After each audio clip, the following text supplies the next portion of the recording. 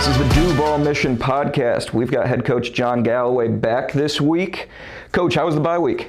It was great. It was great. Obviously with Dolphin Dash, we felt, like we were working to win another battle, and we were fortunate to come out with that victory. But really cool for us as a coaching staff to step back, focus on some individuals, really have a chance to get to be with some of our guys, and then really look at our deficiencies over the first month and try to address some things as we head into a really heavy slate for us in March.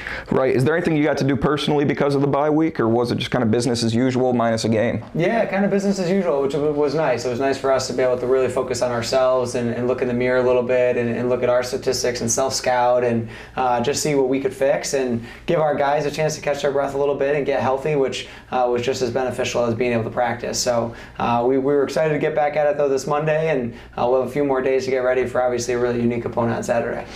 You briefly mentioned Dolphin Dash. I figured you might want to say something or add something just about the whole week as a whole, your guys' efforts and your donors' efforts, what went into that. Yeah, incredibly thankful for the amount of support that we have as a program, to be able to win again from a dollars raised standpoint, to have the alumni participation, to have the folks in our program who support us at the highest level. It goes unseen, but what these people do for us that allows us to operate this spring with maybe the heaviest travel budget in the country, with the ability to equip our guys with what they need and what they want, and then also be able to do things outside of that normal purview that allow us to be a closer team. So the Dolphin Dash week is obviously a cool week, but it really impacts us throughout the entire year.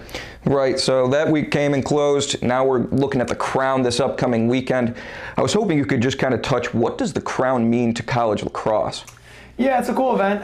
It's relatively young still, but for the area of Charlotte, I think it's really important that you have these teams that come in on a one-day event that you can go watch high-level women's and men's lacrosse over a 12-hour period and be able to see some of the best teams in the country and highlight some of those teams as well, and to have Duke and Notre Dame women and to have Wingate, who's one of the better Division II teams, and a local team at that event against Limestone. I mean, these are really, really cool opportunities obviously for us as players and coaches, but also for the Charlotte community. I know that Chris Schiller has done an amazing job of making college lacrosse important in an area that doesn't have a ton of college programs.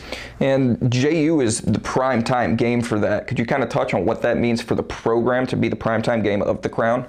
Yeah, we went in, that must have been 2019, and played against Towson, who was, I believe, number 1 or number 2 in the time, and then Penn State, who ended up going to the Final Four that year, and we were kind of the young puppy looking up, and to be able to now be at the event, to have a chance to play against a really good High Point team under the lights at 6:30 as kind of the marquee game, I think just shows you a little bit of the growth from then to now, but also allows our guys to experience what a Final Four atmosphere will feel like with multiple games, short breaks in between. You have to kind of be really professional in how you approach this, and that's certainly going to be a cool opportunity for our guys this Saturday. You went back a couple years with our participation in the Crown. Do you have a favorite memory from the Crown? Obviously that first year playing in the rain, it was cold, but to be playing Towson at the time, who I think was number 1, and we were winning for parts of that game. I believe it ended up being a 15-13 game. Just a really cool, emotional game with a lot of young guys, a lot of guys that are on this team that were freshmen and just learning how to play college lacrosse. So pretty amazing to think about how far this group of guys has come since that moment. Sure. Now we're looking on to the opponent. We've got High Point. They're 4-1. They're starting to get votes to be ranked in the country on different associations. What do you see High Point as? Really, a fantastic team, first of all, a team that we have a great rivalry with, that we know very well, that we've played in conference with since I've been here. An emotional team. They play high on emotion, both on the field and on the sidelines. Offensively, they're red hot right now. I believe they're averaging just under 17 goals a game. They have an elite attack, a midfield that we're very familiar with, fast, speedy, has the ability to shoot from the outside. Their goalie is playing well right now. It's a unique matchup in that we know them well, but at the same time, it's now an out-of-conference game that I think both teams are excited just to get after, and I feel that you'll experience a championship atmosphere on Saturday night. And you mentioned their goals per game. They're actually 5th in the country right now with their goals per game. Looking at last season, won 14-13 against High Point. Is there any similarities between last year's game and this year's game? Do you expect something kind of similar with that? Yeah, again, just the players change, but the jerseys don't. So to understand the rivalry between these two programs is important because you'll see a similar physical game. There were a lot of penalties last year, came down to the wire. There was a rain delay, and then teams came back, and we fought back, and they fought back, and it's similar every time we play these guys. So I would expect a similar atmosphere, just different bodies. There's going to be different bodies. Obviously, they're without some guys from last season. We are as well, and how do we kind of address those areas and fill the voids, and who steps up for us next is always kind of the exciting question. Where do you think that Jacksonville matches up really well with High Point? Where would you say there's some question marks over who might match up better versus the other? Yeah, it's tough to tell. It's tough to tell because we have so many new guys playing for us right now, and until you see them in person, it's hard to tell on film. And I think for us, we're going to really just focus on what we do well, which over the last 2 weeks we've been able to develop that, and then also try to take away their strengths. I mean, they have some very specific players that are super talented and guys that we've played against, some new guys on the board, and again, playing well in the goal. So we want to try kind of highlight our strengths, and as we've done the last 2 weeks, address some of our deficiencies to see if we can close that gap and close that void. And it's very much a top 20 matchup, so it's going to come down to who executes in big moments of the game. If we go back just a couple weeks to, I believe it was the last time we were on the show actually, we had kind of talked about players who were right on the cusp of kind of contributing and who you thought was right there. And you mentioned Dylan Watson. Watson goes and scores a handful of goals that Saturday.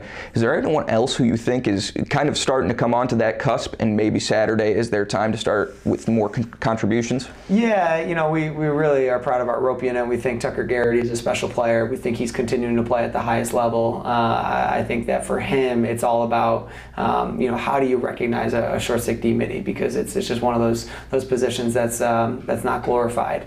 And then at the midfield, I think we had a lot of guys stepping up right now at the midfield, but at the attack, Jacob Griner's a guy that we know what he's capable of, and we know he's frustrated with how the early season has gone for him. Him and Jackson Trier are guys that have played a lot of minutes for us, and to have a chance to see those guys, kind of step up their game over the last 2 weeks has been fun to watch, and I think we're all looking forward to watching those two break out. You mentioned the short stick middies. Jacksonville actually is currently second in the country for the most caused turnovers, so that's something that those short stick middies are obviously contributing to. Is there anything else where you think that there's just, as a group, kind of about to show themselves on this stage, and as you kind of wrap up non-conference play in the next few weeks? Yeah, I think our rope unit is really the group that we're looking at all the time. When you're asking young guys to play, they're guys that maybe haven't played in the past.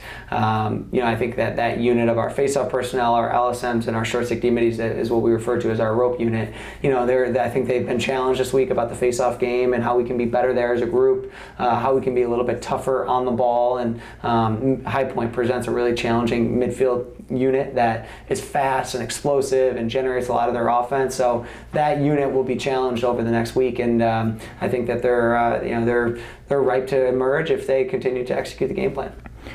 All right. Well, that's everything that I have. Is there anything you'd like to add about the Crown, the experience this weekend? No, I think just obviously being aware that there's 7 games in March, and this week is going to start a 3-game slate for us. The ability to just play more games and learn more about ourselves. I think everybody's still figuring themselves out right now. It is still February, and as we dive deep into March and have a lot more games in the month of March, it's going to be cool for us as coaches, us as players, us as fans to learn a little bit more about the identity of this team. All right. Well, thanks, Coach, for joining us. We'll be back next week previewing a couple games. We got the Crown Saturday. We'll recap that as well. Thank you.